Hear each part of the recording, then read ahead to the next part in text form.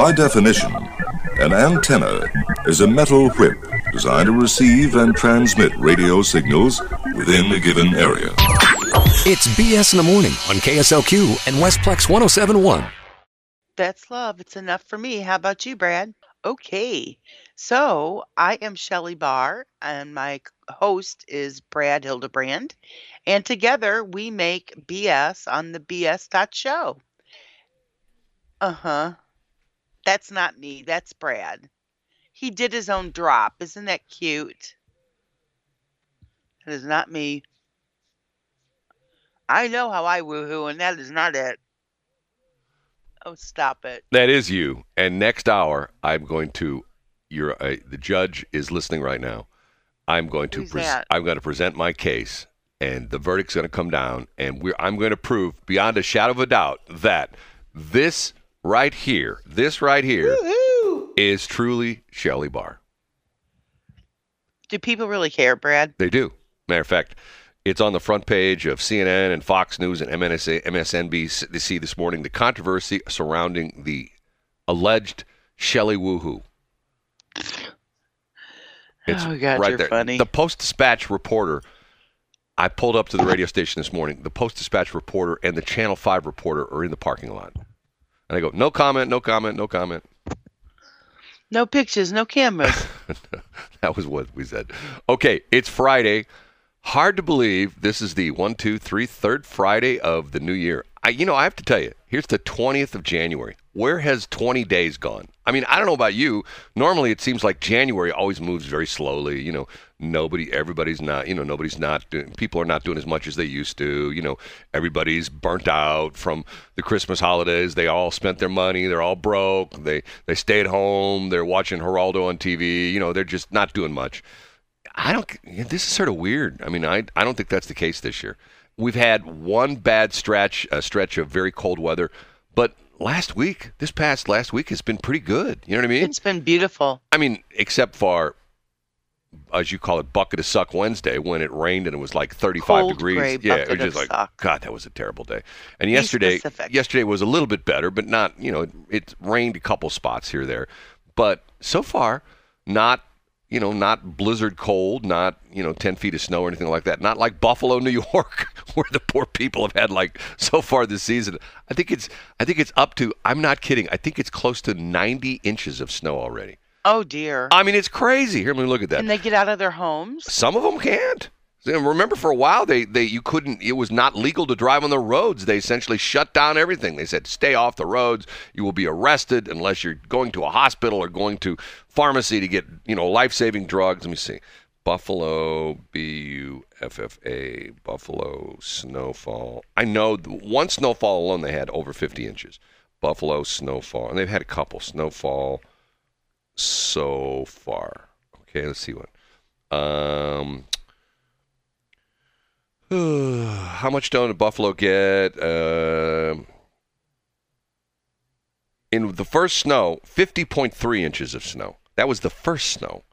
Okay, here it is, right? Buffalo blizzard pushed city to over 100 inches this season, a record snowy start. Over 100. Matter of fact, as of Tuesday night, this is Weather Underground. Let me take a look at this. They've got pretty good information. Oh man, this is back in December 28th of last year.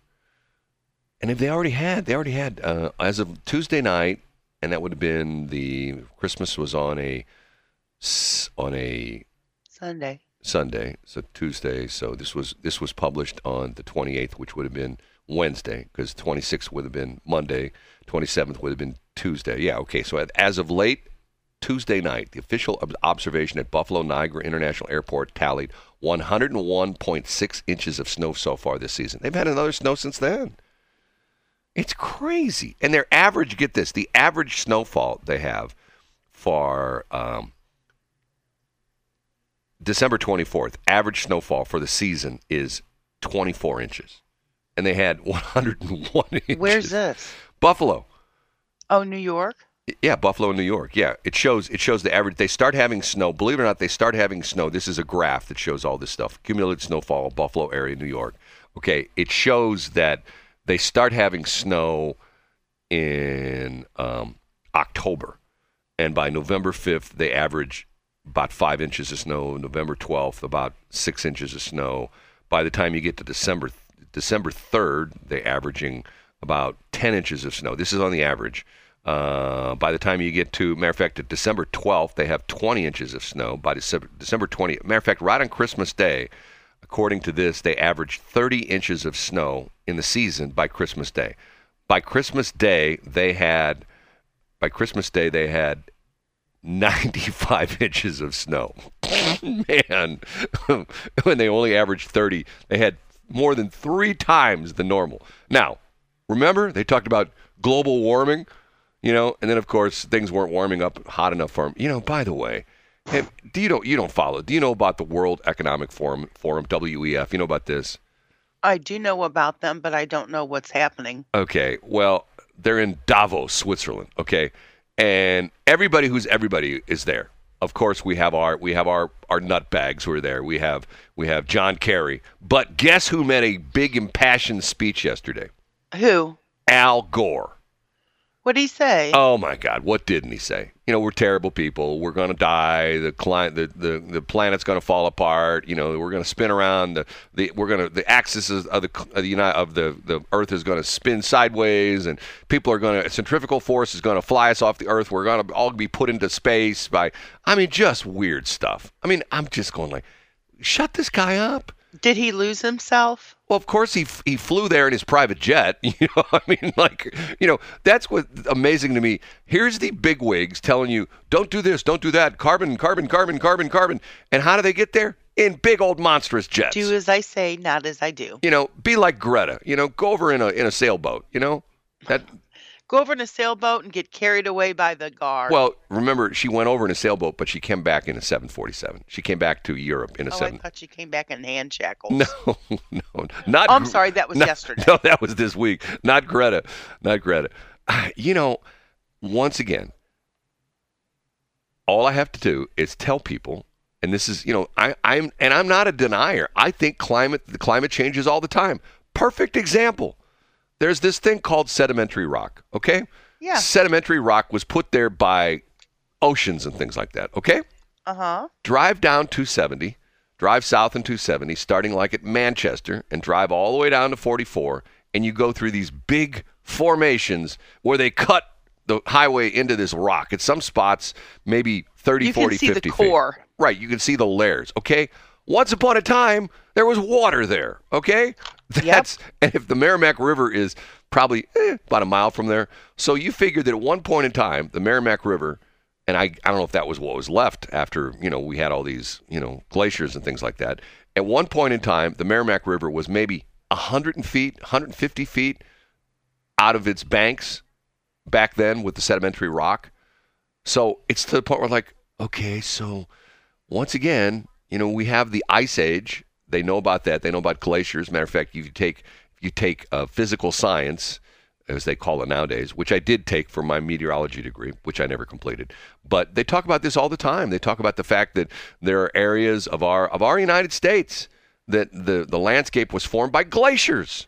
Glaciers that came down from the north. Okay, guess what? There was nobody alive then. At least I don't think Adam and Eve were around then. So there was no trains, no buses, no cars, no CO2, no coal-powered generating power plants. And you know what's interesting? I heard somebody say the other day, why doesn't Greta go to China and protest? Do you know the answer to that? Because she'll probably get arrested and killed. Because she'd never come back out. That's the answer. Well, that's what I'm saying. Yeah, she'd never come back out. Yeah. They wouldn't, they wouldn't put up with her little mouth. Right.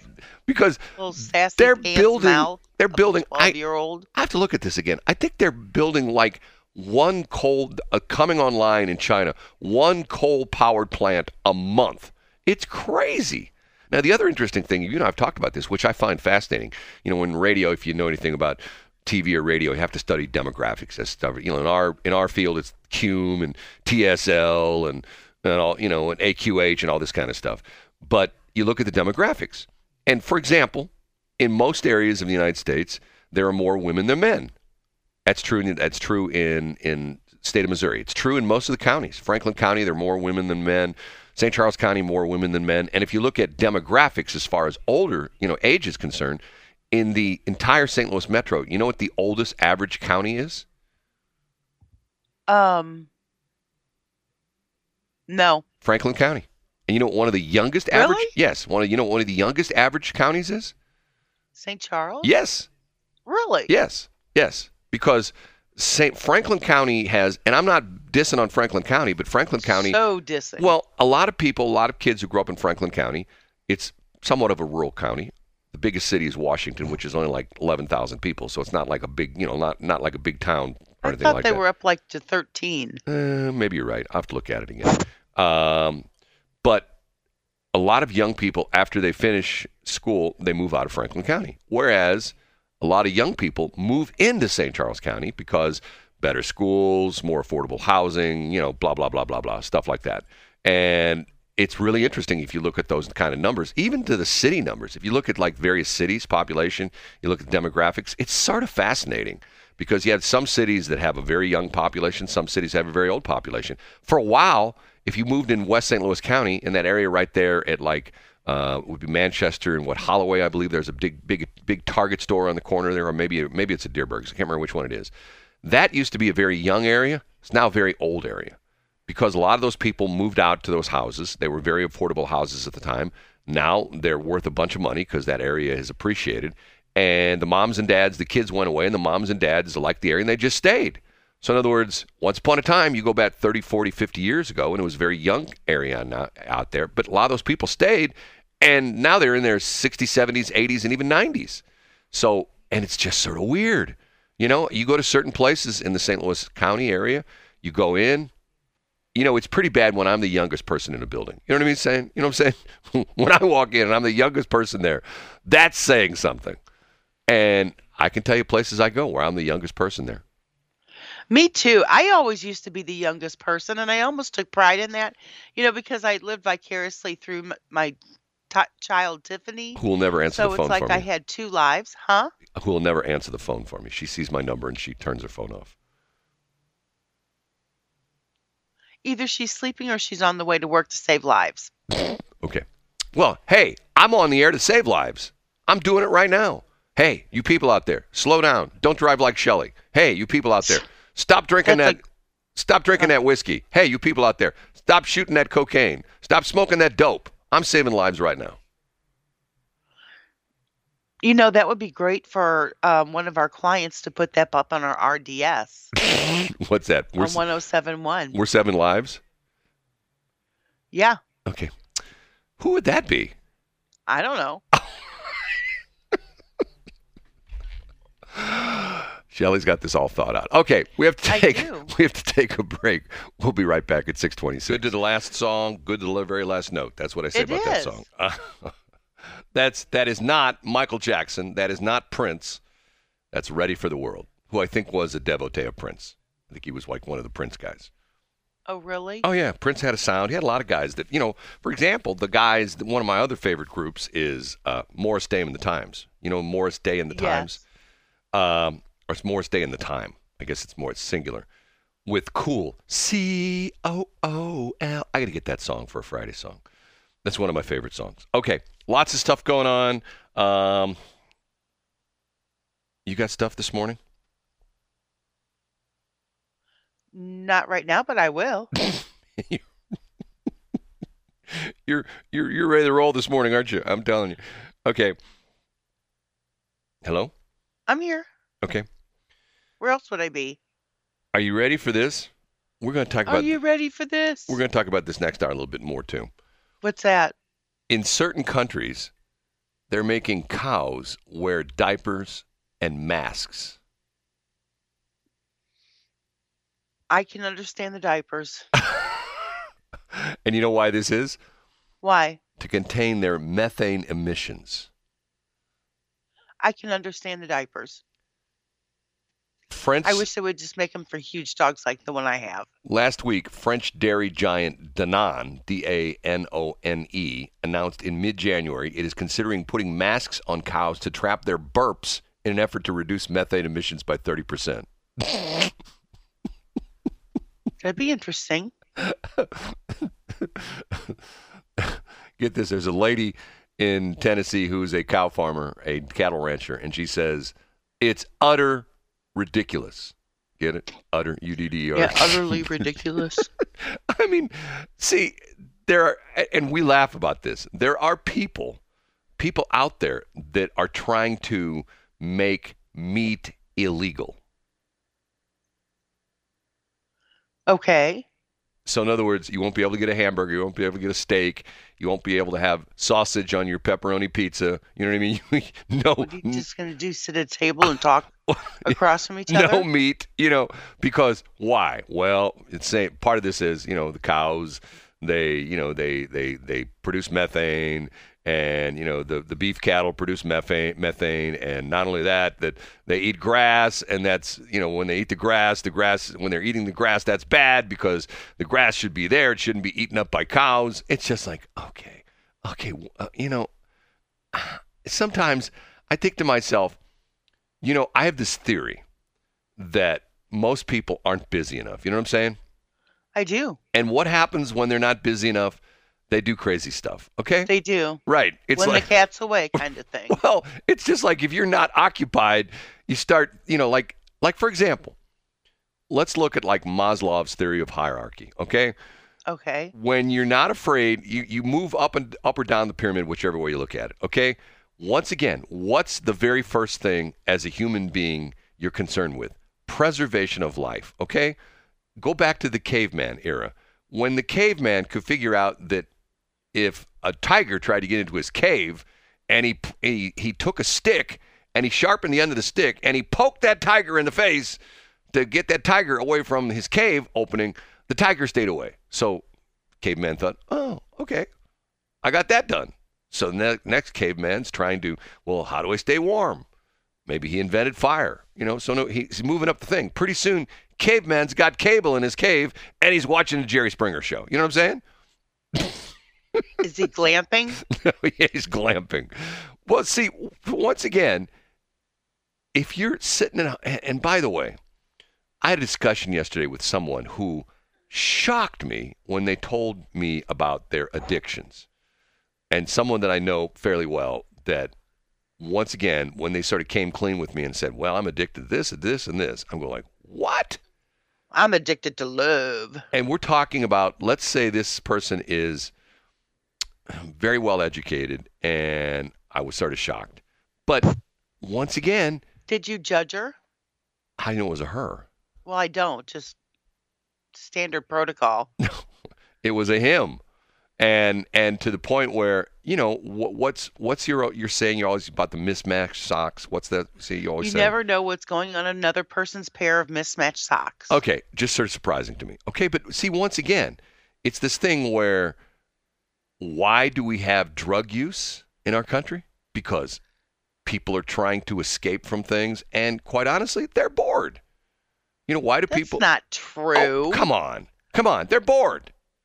I take medication because I'm sick. You take prescription medication. These people are taking non-prescription, that makes them high, makes them feel good, stuff like that. Okay? That's because they're trying to transcend where they're at. That's why typically the people who can least afford drugs are the ones who are buying them, because they're not happy with their circumstances. They live in a poor area. They don't have many opportunities in their life. So what do? They take drugs to try to escape. They take drugs to try to put themselves in another reality. I mean, it's sort of what what's his face is doing with Meta. It's the same thing. You know what I'm talking about? Yeah. What's his name? Fogelberg? Zuckerberg. Dan? No, Zuckerberg. Mark Zuckerberg. Okay. Okay. His whole thing with this Meta thing is that, and to the point where it's still silly. It'll always be Facebook. I don't know what he's trying to do. I don't know if you know this or not. iHeart that we compete with here in St. Louis has like Clue and a bunch of other stations, The Bull and things like that. They've jumped into this Meta thing full time, and they actually have a Meta stage sponsored by State Farm. So you can go, it's called the State Farm Park, and it does not exist. It's a Meta It's a metaverse thing where you can go and you can put on your AR glasses and you can go to concerts and you're in the audience, but it's not a real place. It's a fake place. That sounds completely 2023. It's the metaverse. I'm telling you, you think I'm kidding. And why is that? Because you can escape reality. You put on those AR goggles and you're someplace else. You're immersed. It's immersion. You are immersed in immersion therapy. Another place, another time, a different, than what your normal life is. Because you know what? Most people have boring lives. Let's be honest, they have boring lives. Well, all I can say to that is I don't have a boring life. It's completely filled with You're not most people. That is true. I mean, most people's lives are really boring. Let's be honest. And why So you think they take drugs because they're bored? Yes, I do. Oh, please. Yeah, I'm telling you. They're trying to escape to a different someplace else. They're trying Whatever, Brad. Well, no, seriously. Seriously, Okay, whatever, okay, Brad. let's look at that for a minute. Okay, where's a place in the United States that caters to people who are bored? Okay? There's a place in the United States that caters to people who... Disneyland and Disney World. No, I say Las Vegas. Because you can go to Las Vegas and... People don't go to Vegas because they're bored. Yeah, they do. People go to Vegas because it's awesome. But it's better than where they're at because they live in a boring neighborhood, boring neighbors. They live in a neighborhood where the county's always trying to tear up their streets to put new panels in the streets. And, oh my gosh. They're outside my house again. Right now?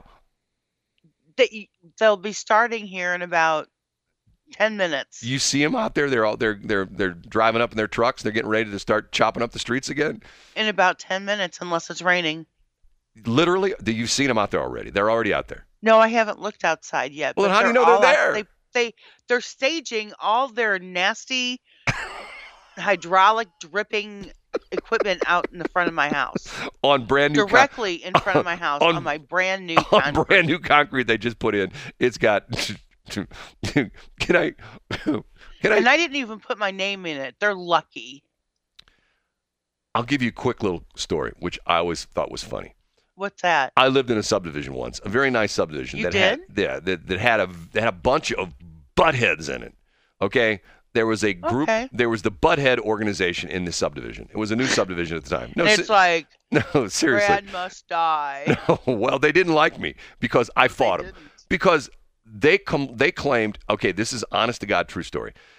One of the guys got in a fight with the builder. One of the people who had a home got in a fight with the builder. So he complained, and he got some of his buddies to complain, and like 3 or 4 people, and more than that, probably like 6 or 7 families in the subdivision started complaining, and they started this group in the subdivision about how they were going to report the builder for deficiencies in the subdivision.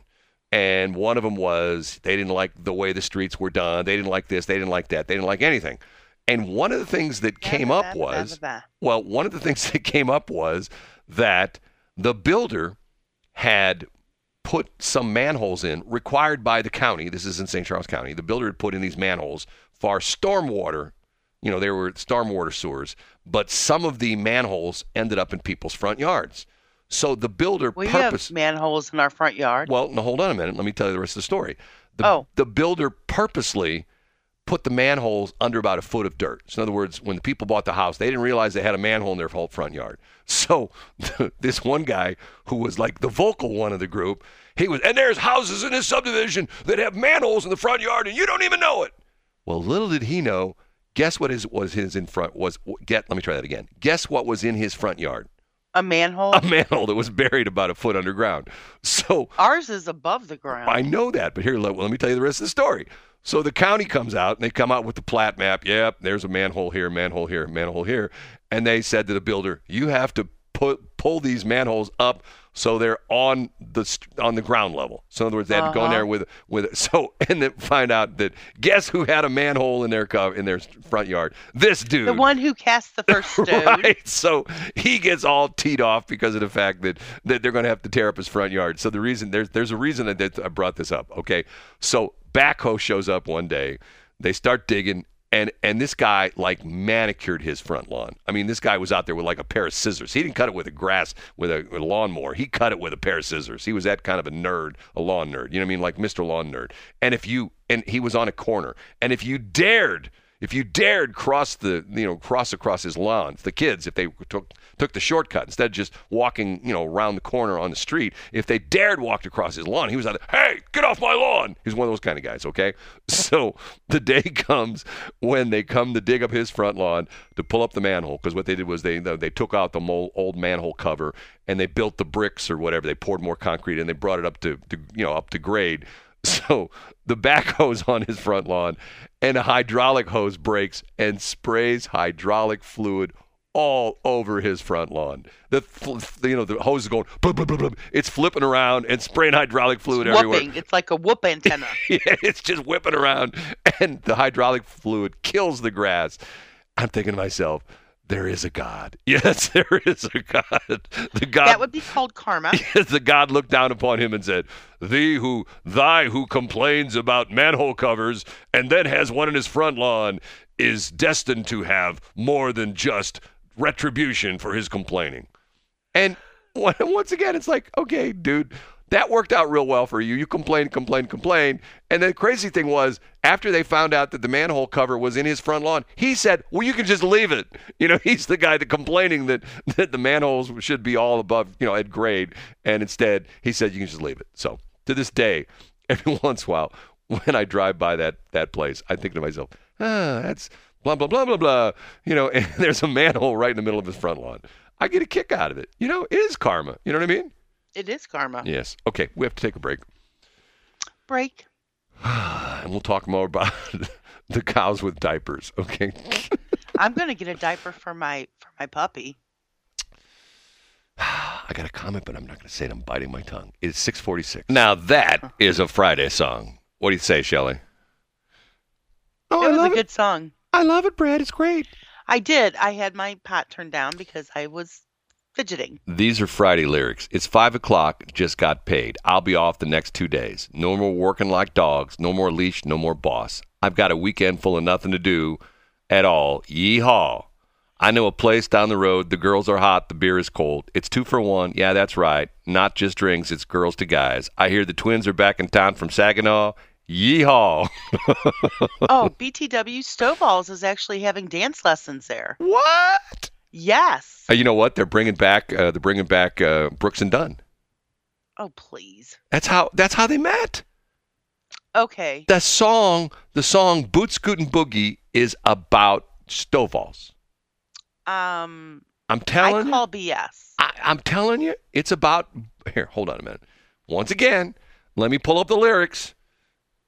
Your Honor. It doesn't matter what the lyrics are. It does. Because no, it doesn't. Hold it. Boot. I'll play the song maybe later. Boot Scootin' Boogie. Lyrics Lyrics. Okay. Here we go. Uh-huh. Out in the country past the city limit signs. Guess where Stovall's is?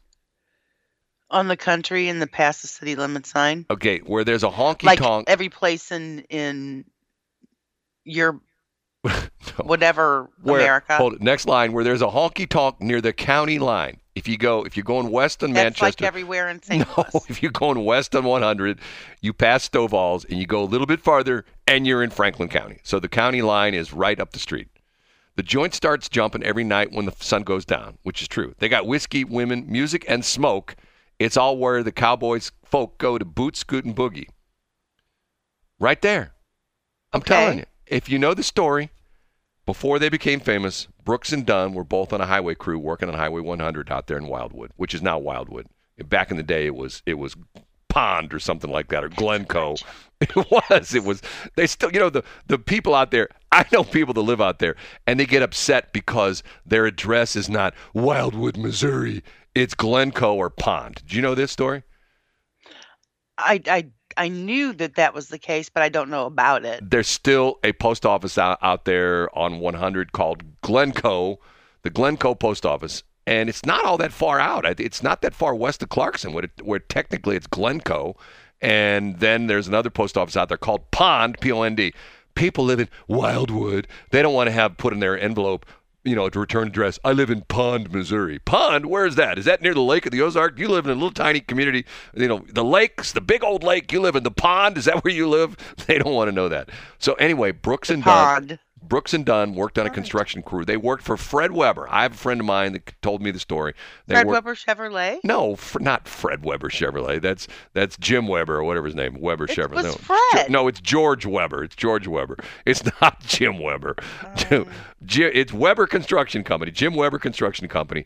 They were concrete dudes, and they worked out on Highway 100 out there, and that's how they met. They got on the same crew. And at night, they would go to Stovall's, and that was what they wrote the song about, Boot Scoot and Boogie. Are you going to pull Stovall's up or Brooks and Dunn like you did Dan Fogelberg? I'll find a guy. Matter of fact, there's probably a guy that went to school with Brooks and Dunn who will tell me the story. Yeah, you're exactly right, Brad. Yeah, they both worked on that Highway 100 project out there. And they... You don't believe I'm sure that's what's going to happen. You don't believe me? I'll double dog dare you. I'll find somebody. No. Hey, I'll give you back your $1 if you get off this corner and come in and do a little DJ work for me. Once again, out in the country past the city limit sign, there's a honky-tonk near the county line. Once again, it's out in the country, and it's near the county line. The joint starts jumping every night when the sun goes down. It's true. They got whiskey, women, music, and smoke. They do. I think they still smoke out there. It's where all the cowboy folk go to boot, scoot, and boogie. I mean, Your Honor, I rest my case. I know. I mean, isn't that enough? Sometimes it never is enough. Hold on a minute. I remember about this. We talked about the $250,000 Ford Broncos, right? We talked about that, right, the other day. Yeah. Yeah. Oh, here's one we'll talk about next hour. You're not going to believe this. I probably will. Well, that's what I do. I'll tell you what. Let's not talk about that yet. We'll talk about that next hour. I have two things to talk about next hour. I've said this before. The Riverfront Times that some people turn their nose up at. I think it's a hoot. Well, no, their long-form journalism is excellent. They have reporters because here's what's happened to the newspaper business. The USA Today came along. If you remember back in the day, 40 years ago, USA, or maybe it was in 50 years ago, USA Today came along as a national newspaper, okay, which we didn't really have. We didn't have a national newspaper. We had like the Wall Street Journal, places like things like that. But we didn't have a national newspaper that covered the entire country. And they changed the print industry in the fact that they had a very limited short story length. Most of their stories were only like, 200-300 words, and that was it. And it's interesting because you go to some websites right now, and if you look at some of the articles on the websites, it tells you a 4-minute read. Okay, I got 4 minutes, and in other words, you're not sitting there for an hour reading this article, okay? So the Riverfront Times sort of goes against that trend, and they have really good reporting, and they have this unbelievable article. I think it's in the current edition of the Riverfront Times about the Hazelwood School District. And what about them? You won't believe it. What? It's crazy town. Okay. We'll talk about it next. We'll talk about it next hour. It's just bizarre. Okay, once again, I am a graduate, or should I say maybe I'm a refugee of the Hazelwood School District. I don't think it was good when I was there. It's gone to H&H. You know what H&H is, don't you?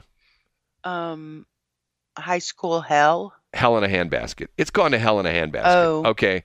The wheels aren't falling off. The wheels are off. The car is sliding down the highway on its axles, and there's sparks flying out from behind. It's just bizarre. I read this story, and I'm going like, this has got to be BS. So actually, I got it yesterday, and I did some research on it, and I'm telling you, it's all true. It's all bizarre. It's all weird. And I'm a guy who, once again, I kid education about the fact that, you're wasting your time going to college and drop out of high school. After reading this article, I am 100% vindicated. If you got kids in the Hazelwood School District, get them out now. Get them out. I don't know what you're going to do with them. Homeschool them or something. Get them out of the Hazelwood School District. It's just bizarre. And it's like, nobody cares. Nobody cares. Nobody cares. Nobody's doing anything about it. Hazelwood used to be a very good school. Well, until I went there, and then it went to hell, Well, there's that. That's the Brad factor. See, the problem we have in this country is other countries, like you go in the Asian countries, like, the Koreans, the Chinese, the Japanese, they worship education. And they have these incredibly hardworking students that come out of these, Matter of fact, that's the problem right now. There's that Supreme Court case going on right now that the Supreme Court, the Asian group is saying that the big colleges like Yale and Harvard discriminate against Asians because of the fact that they got the highest scores on all the tests, but yet they don't get that many admissions. That they have the highest scores because these kids study and study and study and study and study because their parents drill it into their head. You need a good education to get ahead in the world. Study, study, study, study, study. The Tiger moms, or, leaning them over and doing their homework, stuff like that. Sounds like something I would do. We'll talk about it next break, okay? Okay. It's 6:59. It is BS.show. How about that one, Shelley? I don't think I've ever played that one on Friday. Anita Ward. I haven't remembered it, but it's a lovely one. Okay, your microphone, you're talking off mic again. What's going on with that? Get that mic in front of your mouth, Shelley. Come on. You can do it. I know you can. You think that you know me, but... I'm glad you're home. Now, did you really miss me? I guess you did by the look in your eye. Look in your eye. Look in your eye. Well, lay back and relax while I put away the dishes. Then you and me can rock a bell. You can ring my bell. Okay, now, do you know the story behind her? No. She's a school teacher. That's about right. I think she was this is in Memphis, Tennessee. I think she taught, she's born in Memphis, Tennessee. Ward obtained a degree in psychology from Russ College in Holly Springs, Mississippi, and she was a school teacher. So she loved to sing, and do you know who Stacy Lattisaw is? I do not. A record label guy by the name of Frederick Knight presented her with a song he had written for the previous year for Stacy Lattisaw. Ward did not like the song, but Knight insisted that a dance track was needed to capitalize on the current disco trend, and Ward relented. She didn't want to record the song. The song, which was disco trend. I love that. Right. That was a major part of my life. The song, which was originally a juvenile-targeted tune about teens talking on the telephone, was rewritten with more adult lyrics. No kidding. And the result was the single "Ring My Bell." Number 1 in the United States and the United Kingdom, Canada in 1979. And what's she doing now? She's still alive. She's not that old. She is 66. She's a youngin'. She is, actually. Oh, hold it. It's interesting. She has 2 different birthdays. She claims she was born on December 20th, 1957, but other people say, no, she was born on December 19th, 1956. So, depending upon who you listen to, there's 36 day or 366 days difference. So, what's she doing now? It's early in life. I didn't realize this. In 2002, she performed the Ring My Bell song in New York City's Times Square before a crowd of revelers as part of the city's official celebration. Wow. Wow. So she was still active. Yeah, okay. For her. Okay, so. Okay, bailiff, call the court to order. All rise. Judge Brad Hildebrand is in session. Okay. I'll also be the plaintiff, and you'll be the defendant, okay? So I'm the judge and the plaintiff, and you're the defendant, okay? Okay.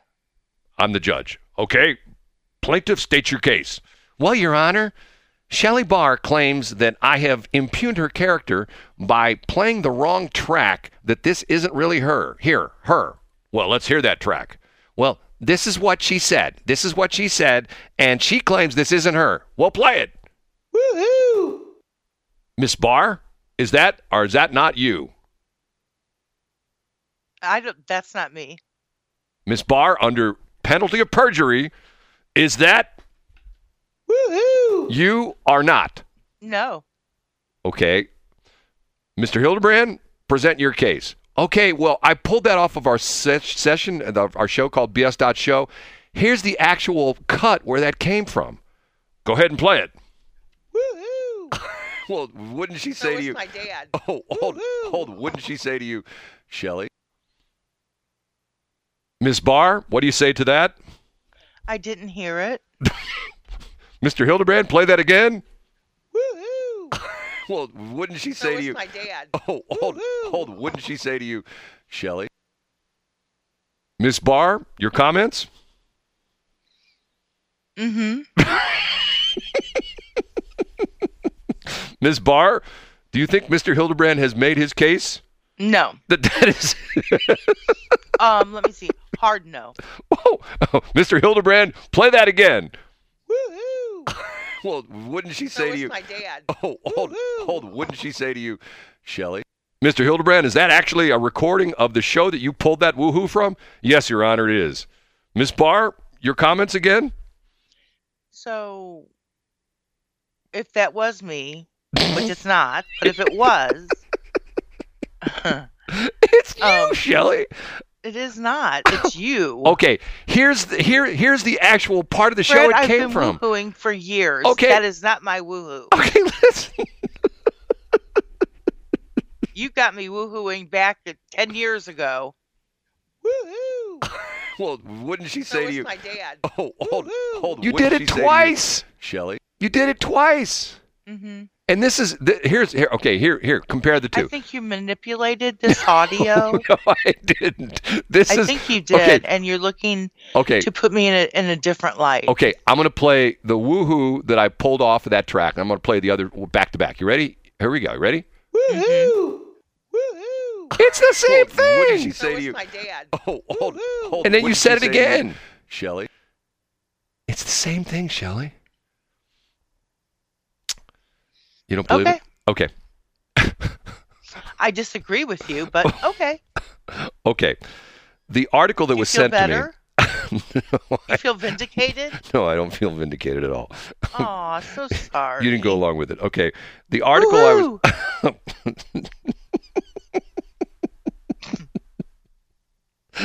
Never mind. Okay. The article Big NM. that I spent like 45 minutes reading last night. Let me see what the date on this article is. January 18th. So this just came out. This is January 18th, written by Mike Fitzgerald of the Riverfront Times. And the title of the article is, In Hazelwood, $8.2 million experiment. The teachers are miles away on a screen. Okay? This is what the Hazelwood School District is doing. They have all these teaching positions that they can't fill. And I will tell you a story, this is a true story, that I know a couple people that teach in Hazelwood, okay? And kidding with one of the people in Hazelwood, I said, maybe I can be a substitute there. And this person said, you have to talk to Kelly Services. You know the Kelly girls? I do. So I said, what do you mean I have to talk to Kelly Services? Oh, the school district doesn't hire their own temporary teachers. They go through Kelly. So I think to myself, I don't believe this. This is all true story. I called the Hazelwood School District, and the lady who is in charge of the temporary teachers couldn't have been nicer to me. And she says, yes, sir, we don't hire the teachers directly anymore. We hire them through Kelly Services. So she gives me a phone number, and I call the Kelly Services people. Talk to a very nice lady. I still get like an email a day because I made the mistake of giving her my email address. They want me to come in every day. Mr. Hildebrand, come in today and take the test. You can take it online. We want to get you into the school district and in teaching our students in the Hazelwood School District, okay? Almost every day I get that email. Every single day. Okay, so they have a shortage of teachers in the Hazelwood School District. So they hired this company called Stride, Stride. And it's now costing the Hazelwood School District nearly $80,000 per classroom. And what Stride does is Stride hires teachers who don't want to go in the classroom anymore. They want to teach from their house. But they're not in Missouri. They're all over the country. So what happens is they bring in these big screen TVs and they put them in the classrooms, and the teacher has there's a camera so she can see the students in the classroom. There's like a big wide angle lens. She can see the students in the classroom, and the students see her, and she can put stuff up on her screen. She can show, visual aids and charts and graphs and all that kind of stuff, pictures, stuff like that. And she can put that on her screen. So the problem they have is that the students are sitting in the classroom And there's no teacher in the classroom. It's this lady who may be in Kansas or who knows where we're at. And none of the students pay any attention to her. So they just, do whatever they want. So now the school district, Hazelwood School District, is now paying for this Stride company to do this remote education stuff. So now they're also hiring teachers' aides to sit in the classroom to make the kids watch the TV screen. And it's about right. Kids need to have some kind of leadership in their midst. They just do. Okay. Here we go. Another push. Let me read this. Another potential risk that must be taken into account. A major push for remote learning could widen educational disparities by race. A key concern for Hazelwood, where 80% of the students are black and more than 60% qualify for free and reduced price meals. Tyra Williams, a Hazelwood East junior, is taking Spanish through a virtual teacher. She gives the class a thumbs down. Quote, "I feel it's like messy," Williams says. "You can never get your stuff in because we don't have a real teacher." Williams says she's complained to her mom. She says, "Try your best," Williams said. "I just try the best I can. But if you don't know something, there's nothing you can really do." Hazelwood's big push for virtual teaching began, at least formally, in early June. That's when the school administrators came to grips with a dose of bad news. They were 83 teachers short in the district's high schools and middle schools. More than half of these vacancies, 44, were in middle school math, science, and English, according to a district memo provided at the Board Education July 19th meeting. What to do? Enter Stride Learning Resources of Herndon, Virginia. In August, Stride signed a deal with the district to provide 50 virtual teachers for the 2022-2023 school year. The deal's annual cost, more than $8 million, or about $5 million more than if the district were to hire traditional in-person teachers, according to the school district internal analysis. In other words, the school district says, if we hired the number of teachers we needed, it would cost us $3 million. But we're going to pay $8 million to this company to stick video screens in the schools, in the classrooms, and let the kids learn from some teacher.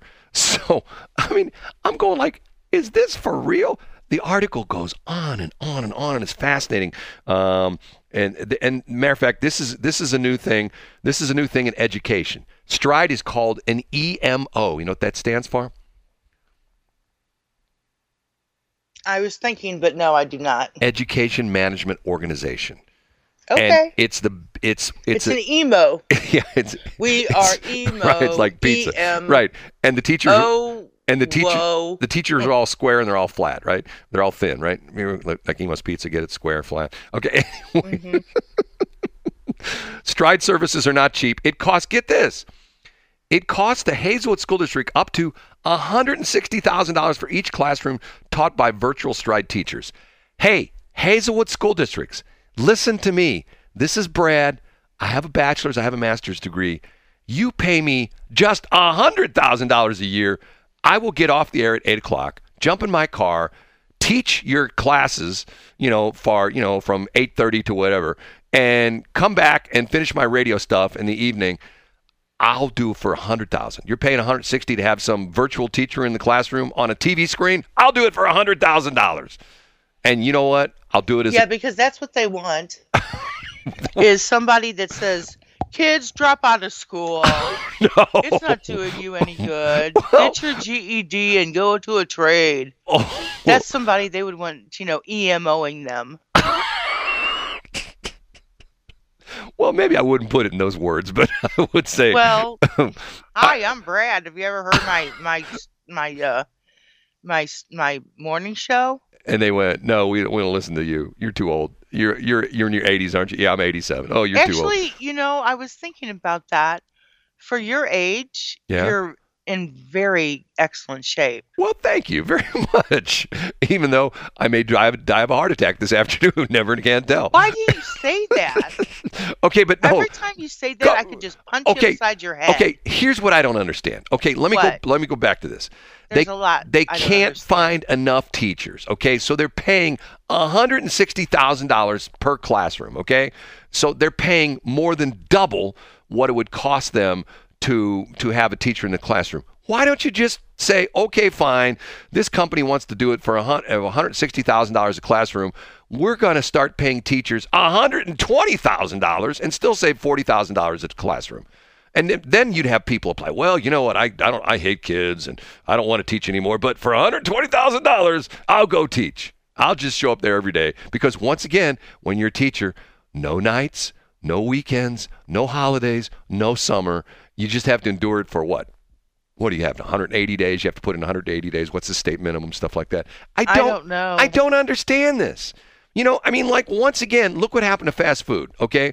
Nobody wants to work for minimum wage. So pretty soon people are paying $10. Now they're paying $15. I told you the guy that I talked to that owns the Culvers down in the valley, he told me that nice man. He told me that most of the places down there are paying starting $20 an hour. Okay, $20 an hour to work at a fast food place, okay? Back in the day. Which is awesome, especially if you're a waitress or a waiter. Well, but in fast food places, there are no waiters. I mean, you know, like you go to some of those. Oh, yeah, that's true. You go to some of the. I was thinking of Lester's for some reason. Hey, I know one of the managers at Cyberg's down in the valley, okay? Good for you. He told me that on a good night, a Cyberg's waiter or waitress in the valley can make $400 to $500 a night. A night! Think about that for a minute. Did they find our googly eyes? I don't know. But think about that for a minute. If you worked, let's say we're not going to say let's just say they can make $300 a night. Okay. So let's say you worked, let's do our little calculator here. You work at Cyberg's and you're making $300. Let's just say $300 a night. Okay. So 300 and you're going to work 5 nights a week. That's $1,500 times 52. That's $78,000. I mean, you know, there are people with college degrees, I'm one of them, who don't make that kind of money. You know? I mean, and once again, I mean, there's all these people because you can become, in the state of Missouri, I believe you can become a certificated teacher where you get your teacher certificate. I believe if you have a bachelor's degree, I think it takes like 6 months or something like that. The smartest woman in the world would know because her sister's a big wig in a school district, which I won't mention. But she'll probably have that information.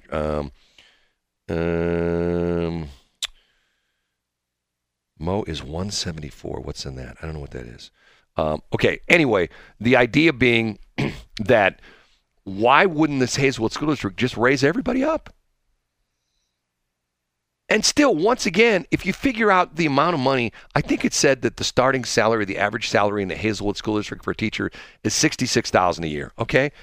If you take that and you say, okay, $66,000 a year, and you take a third of that, okay? So a third of that would be $33,000, right?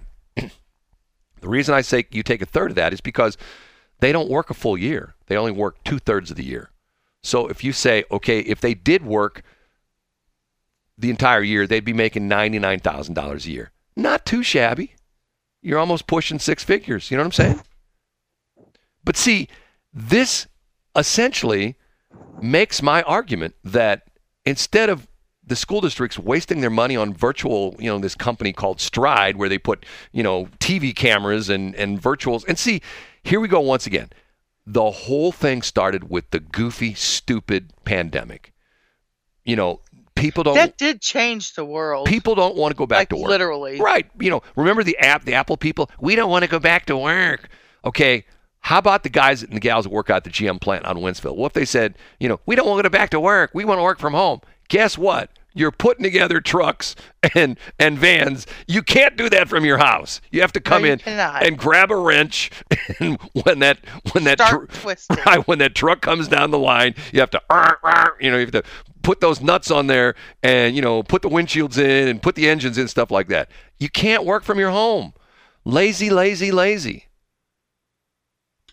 I'm sorry. That's the way we've got. Better? No, but I mean, how do you feel if, let's say, you lived in the Hazelwood School District and your daughter was in high school? How would you feel about that? She's sitting in a classroom with a teacher who's sitting in her house in Kansas City or Rhode Island. That would actually bother me because we've got really good teachers here in Missouri, right? And for them to take someone, I mean, from another planet or another city to train our kids. I don't agree with that. But just the numbers alone. I mean, if someone said to you, hey, Shelley, I can come over to your house and I can teach you how to play the piano, and that's $80 an hour.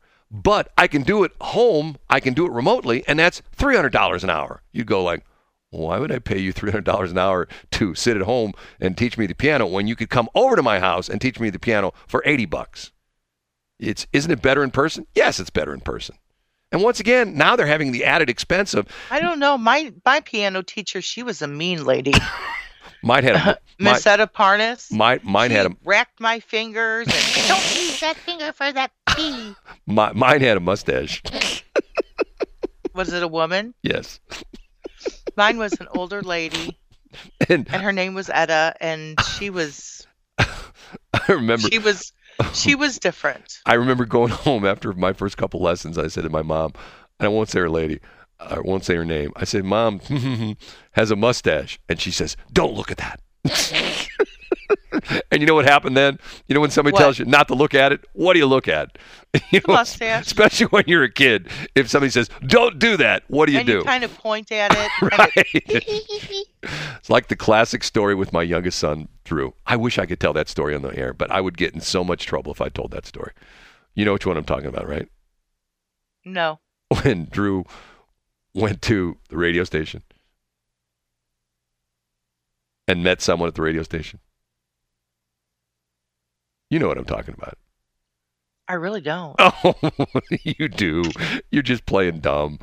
No, I'm not. I'm really dumb. No, if you take that and put that on there, I will never talk to you again. And I'm not kidding. I got another one. Brad, you need to listen to me when I tell you this. Woohoo! Woohoo! Woohoo! That's you. Well, wouldn't she say to you? my dad. Oh, hold. Wouldn't she say to you, Shelley? Woohoo! Woohoo! Well, wouldn't she say to you? my dad. Oh, hold. Wouldn't she say to you, Shelley? You could have at least finished your thought. I just pulled that out of the original show. The ether. It's 7:27. It is BS.show. Do you think those guys were really high that went in the studio? Ooga shaka, ooga shaka. If someone said to you, "Hey, Shelley, we need you to sing this song, and here's the lyrics, ooga shaka, ooga shaka, ooga shaka," what would you say? Totally. You'd say, if it had a dancing baby in it, I sure would. You'd say, "I'm down with that, man. Give me that ooga shaka song," right? Ooga chaka. I go play the ooga chaka song. Well, there you go. Okay, you called the dancing baby song, which I do. Again, and what's that? Ally McBeal, whatever there was. Uh-huh. Okay, I've never seen that show. Isn't that interesting? I've never seen that one either. You could watch it now if you so chose. Yeah, I know it's all over the place. Okay. Yeah. It's BS.show 7:32. It's a Friday morning. We take special pride in our Friday morning shows because they're usually the stupidest ones. We play the best music. The show is stupid, but the music's great, right? Well, it's not stupid. It's just about nothing. Shelley will deny. Shelley will deny that this is her. Woohoo! When it's clearly her, even though she says it's not her. It's not me. I don't woohoo like that, Brad. I've been woohooing for years. They've been a PETA. Yeah, okay. So let's ask the president. Mr. President, is this... Oh, Lord. Is this Shelley? No, I don't know. What is it? Mr. President, is that Shelley saying woohoo? No, I don't know. He doesn't know. He doesn't. So he's gonna be neutral. Yeah, well, I think you're a lying dog-faced pony soldier. I can't find that one. Man, I tell you what. You know, we've had some good presidents that do goofy stuff. We had Trump for 4 years. Now we got Biden for 2 years. And now the stories come out that are you ready for this? I mean, are you ready for this? You know, yes. he talks about how first off he said that, you know, the records the top secrets records they found in his garage were not right next to his Corvette, and he keeps the door locked.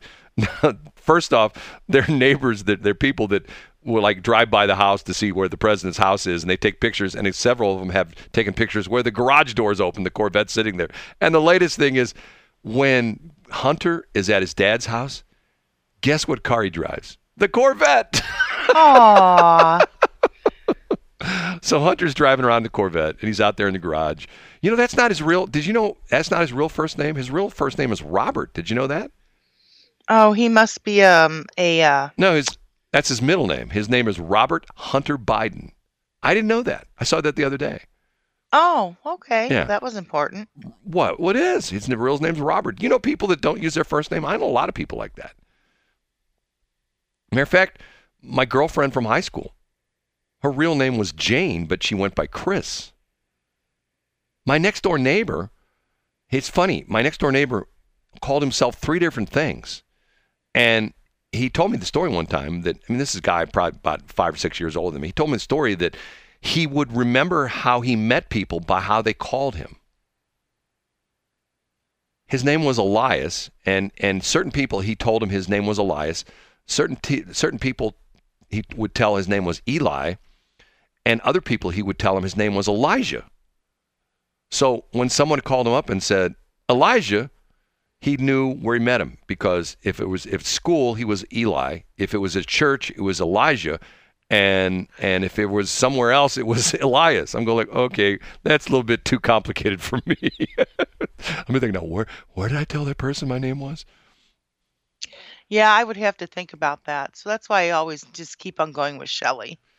There's a joke, a comedian does this joke about, I don't know if I can do it right or not.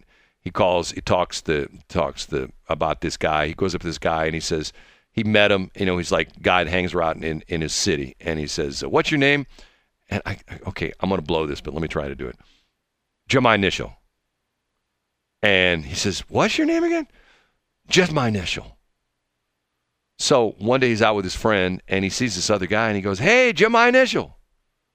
And his friend says to him, what'd you call him? He goes, just my initial. And his friend says, just my initial? His name's CJ. Okay. Get it?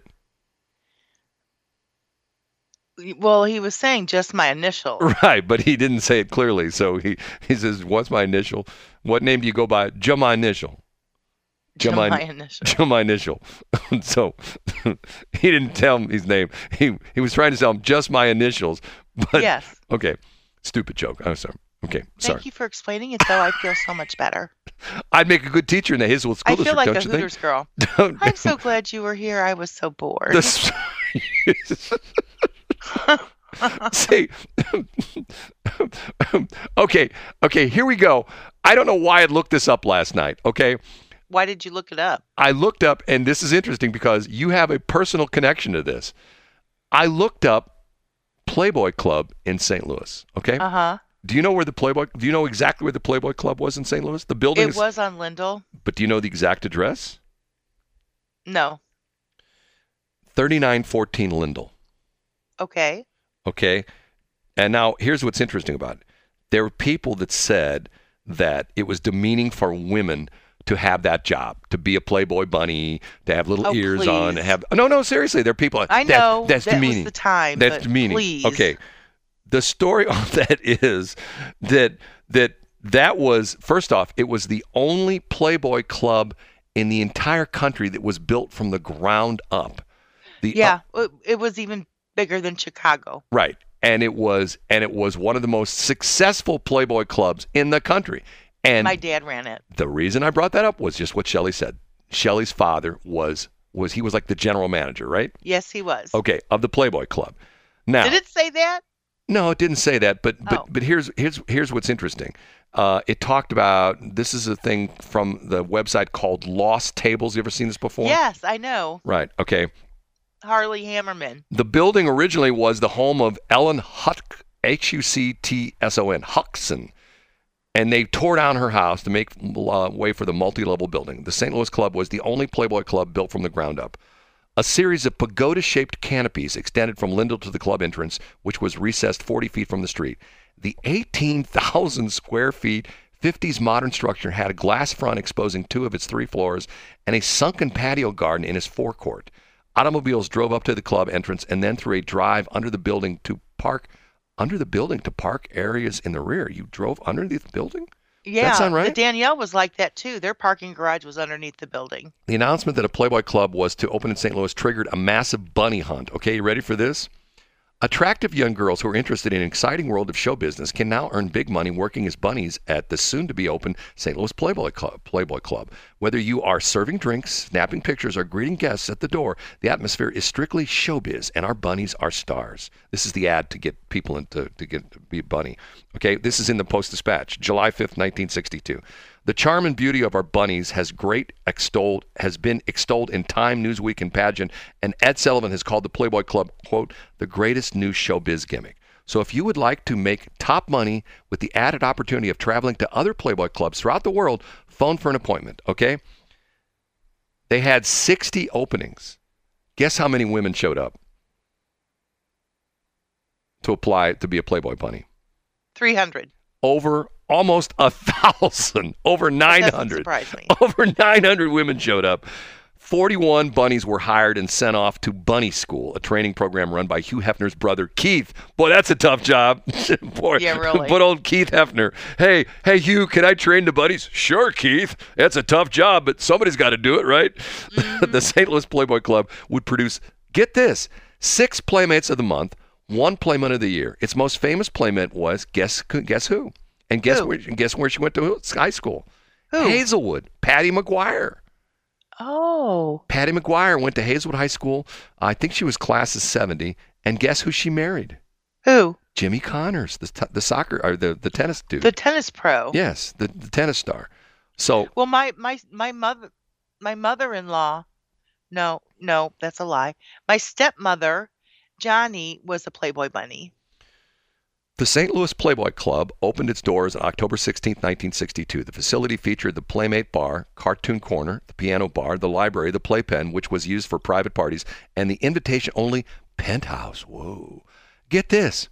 Do you remember this? A barber shop, beauty shop, and club offices occupied space in the lower level. Did you know that? I was born in 64. Well, but your dad ran the place. Yeah. The St. Louis Again, I was born in 64. The St. Louis, and you know what? Here's a picture. This might be your dad. Hold on, let me read this. The St. Louis Playboy Club was operated under franchise by Cottontail Incorporated, a corporation owned by local investors, including William Horvath, Mel Friedman, Herschel Price, Herb Copperman, James Gossall, Gil Newsom, Joseph Moore, and Kingsley Wright. It catered exclusively to Playboy key holders and their guests, offering dining and lunch facilities, as well as evening entertainment. Guess what it cost to get a Playboy membership back in 1962? Guess. What? Take a guess. I don't know. Just throw a number out. $20,000. $25. What? $25. This is here. Membership. 25. 25. Like a 20 and a 5. Wow. Membership was $25 with an annual $20 annual fee. The key with the bunny head logo allowed entry to any club nationwide. I went to school with the kid who showed up at school one day. With glitter? No, he showed up at school one day with his dad's Playboy key. And the teacher, he was showing it to us. Here's my dad's Playboy Club key. And we're going like, whoa, cool. It's this key with a Playboy, the Playboy logo on the head of the key.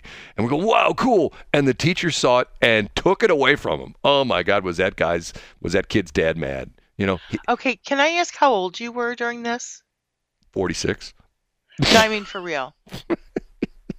I'm not going to say. Serious. Okay, here we go. Within 2 years, the St. Louis Playboy Club had issued 17,600 membership keys. On weekends, waiting lines stretched west on Lindell for more than a block. Bobby Darin, whose hit Mac the Knife had just topped the charts, was refused his own table because the rooms were filled to capacity. Bobby Darin couldn't get a table. He's got a hit song. He couldn't get a table at the Playboy Club in St. Louis. Among the unknown comics who broke in their acts at St. Louis Club were George Carlin, Pat Morita, Flip Wilson, Richard Pryor. Guess how much they were paid to do an entire week at the Playboy Club? How much? $300. Harry Blackstone, the musician, was a fill-in act. But in 62, $300 was a pretty good chunk of change. Gabe Kaplan, remember Welcome Back, Cotter? Gabe Kaplan was a stand-up comic, and there was singing novice Lana Cantrell, Professor Erwin Corey, and guess who else was a big hit at the St. Louis Playboy Club? Tiny Tim. Aww. The Playboy Club closed its doors at 3914 Lindell Boulevard on September 25th, 1975. Signs in front of the building and on the marquee advised customers that the club would reopen at a new site, which they did. They did. Now They opened up in South. Here we go. Boys and girls, listen to this carefully. Margie Stafford grew up in Belleville, Illinois. At age 15, she quit high school and eloped. Smart girl. She had a child, was divorced after 2 years of marriage, and traveled around the country with her son working as a waitress. When the Playboy Club opened in St. Louis, her stepmother told her about the bunny hunt. She had never heard of Playboy. At age 17, Margie Stafford showed up at the Coronado Hotel for the audition, lied about her age, and got one of the 41 bunny jobs. She was 17. Herschel Price, whose principal business had been the coffee company started by his father in real estate, was one of the investors in the St. Louis Club when it opened in 1962. Stafford recalls, when I met Herschel, I was 18, and he was one of the club owners. I called him Mr. Price. In those days, he was a smooth bachelor around town. When he asked me to marry him, I said, you've got to be kidding. He still says, I've never said yes. When St. Louis Playboy Club closed its doors in September of 1975, Herschel Price bought the rights to the franchise from his partners and moved operations to South County. Herschel and Margie Price reopened the club at the Ramada Inn on South Lindbergh on New Year's Eve, 1975. I'm going to tell you a story I've never told before. I worked there one night. At the Playboy Club? In South County. In being a DJ? No.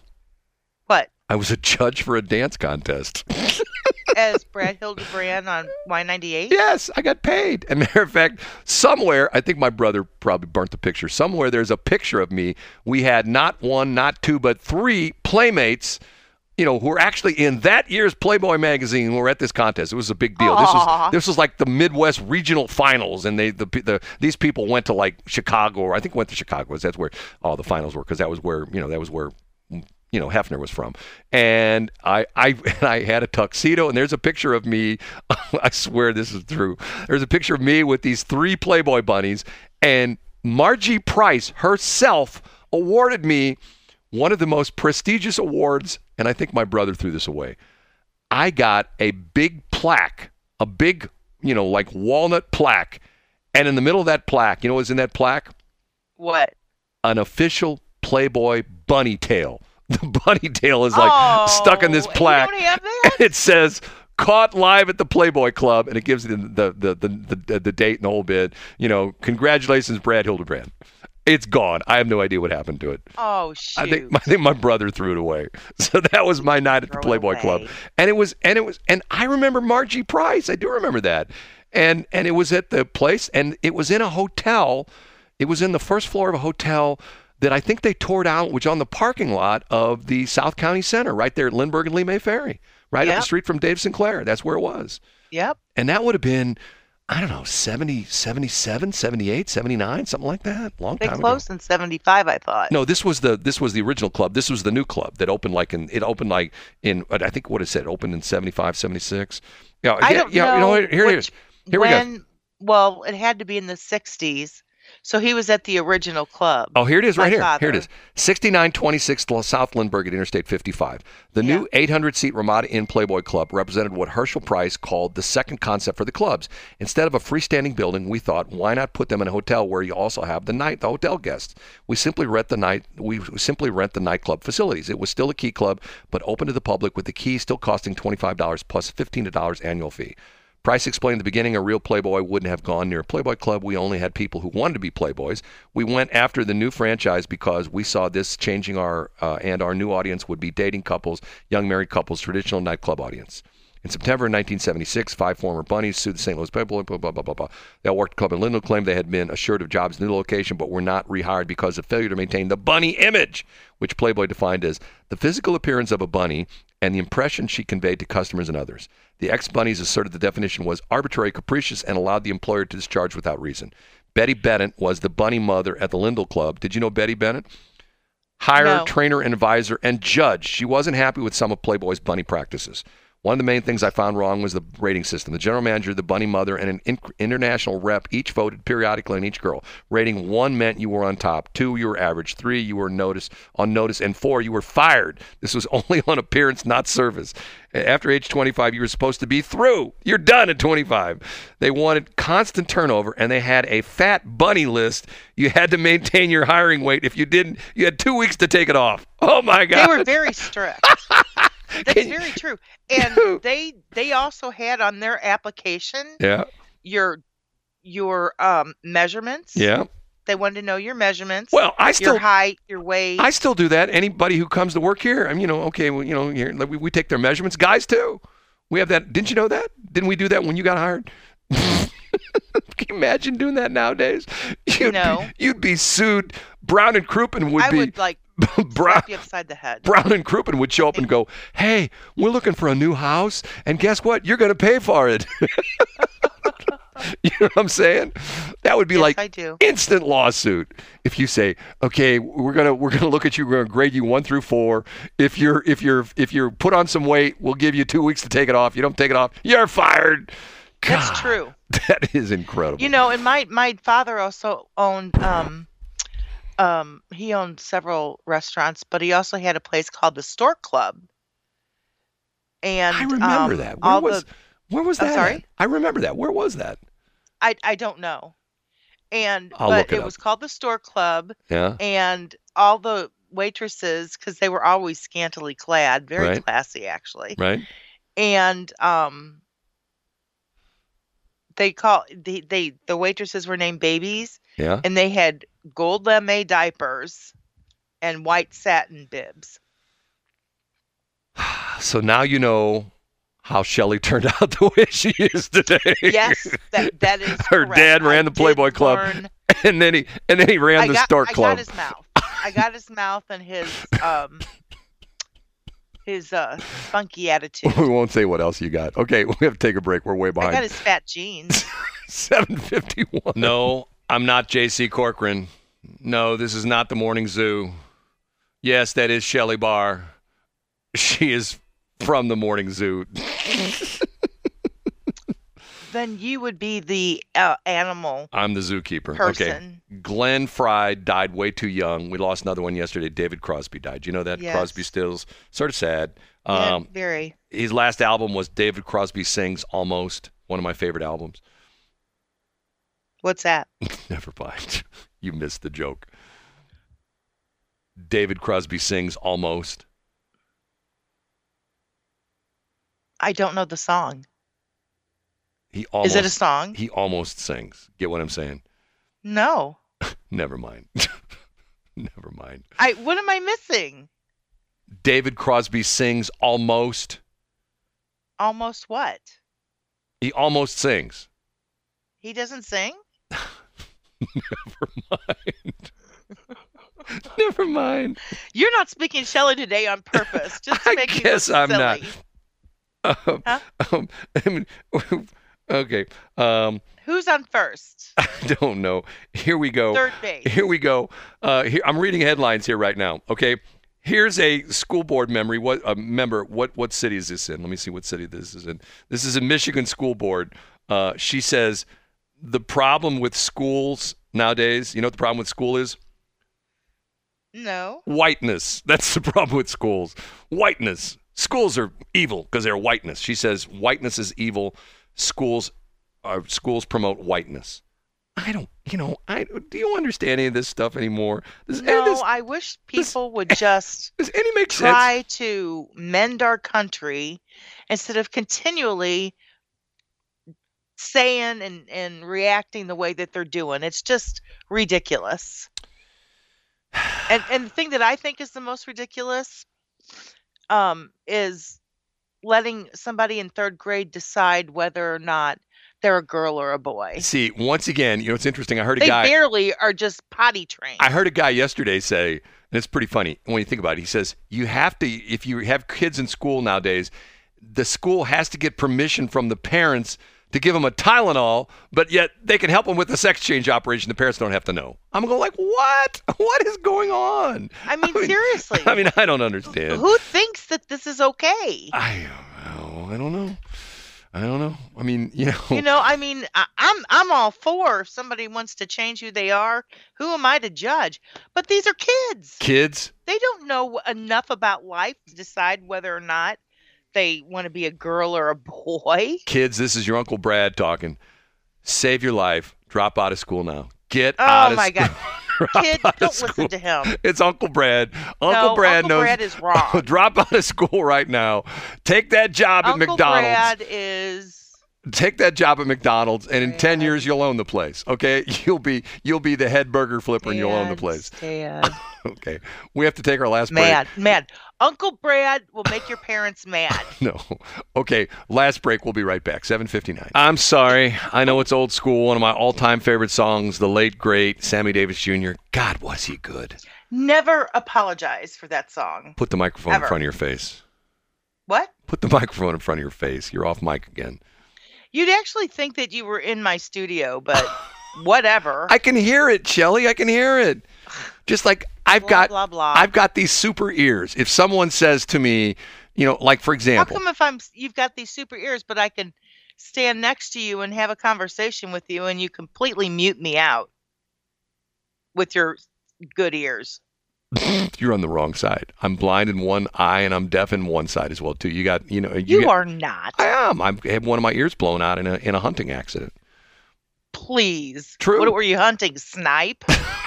How did you know? It's at Boy Scout camp, and a snipe got caught in my ear, and Snipe hunting. the pack master tried to pull it out with a knife, and he pierced my eardrum. I can't hear it. You don't believe? No, I don't. Woohoo! I know, but you just got to be you, Brad. I gotta be me. Okay, that's Yeah. gonna do it for us. We're done. People are going like the smartest woman in the world is going like, it's about time. This show really sucked today. Boy, I thought it was fun. she's been on my case this morning. She's mad about all sorts of stuff. Why? She's Mike Otten says that they're going to start. It's sort of funny too. They're going to start changing all the streets around they're called Broadway because you can't do that anymore. That's body shaming. That was funny, Mike. But I guess it's you can't call. There's like this song. I grew up with my dad playing all these show tunes. And for example, there's South Pacific. There is nothing like a dame, nothing in the world. There is nothing like a dame. Dun, dun, dun, dun, dun, dun, dun, dun. So if I called you a dame, would you be mad at that? No. If I called you a chick, would you be mad about that? No. If I called you broad, would you be mad about that? No. If I looked at you and I went, Woohoo! would you be mad about that? I wouldn't understand it. Okay. We got to leave. We'll be back on Monday. Maybe Bye, everybody. Have Shelley a great might be. weekend. It's been a slice of heaven as usual. I might Peace not. and I fly. I might not be here. I might stroke out over the weekend. So, Would you please stop saying that? I swear to God, I will punch you. ooh, it's 8:06.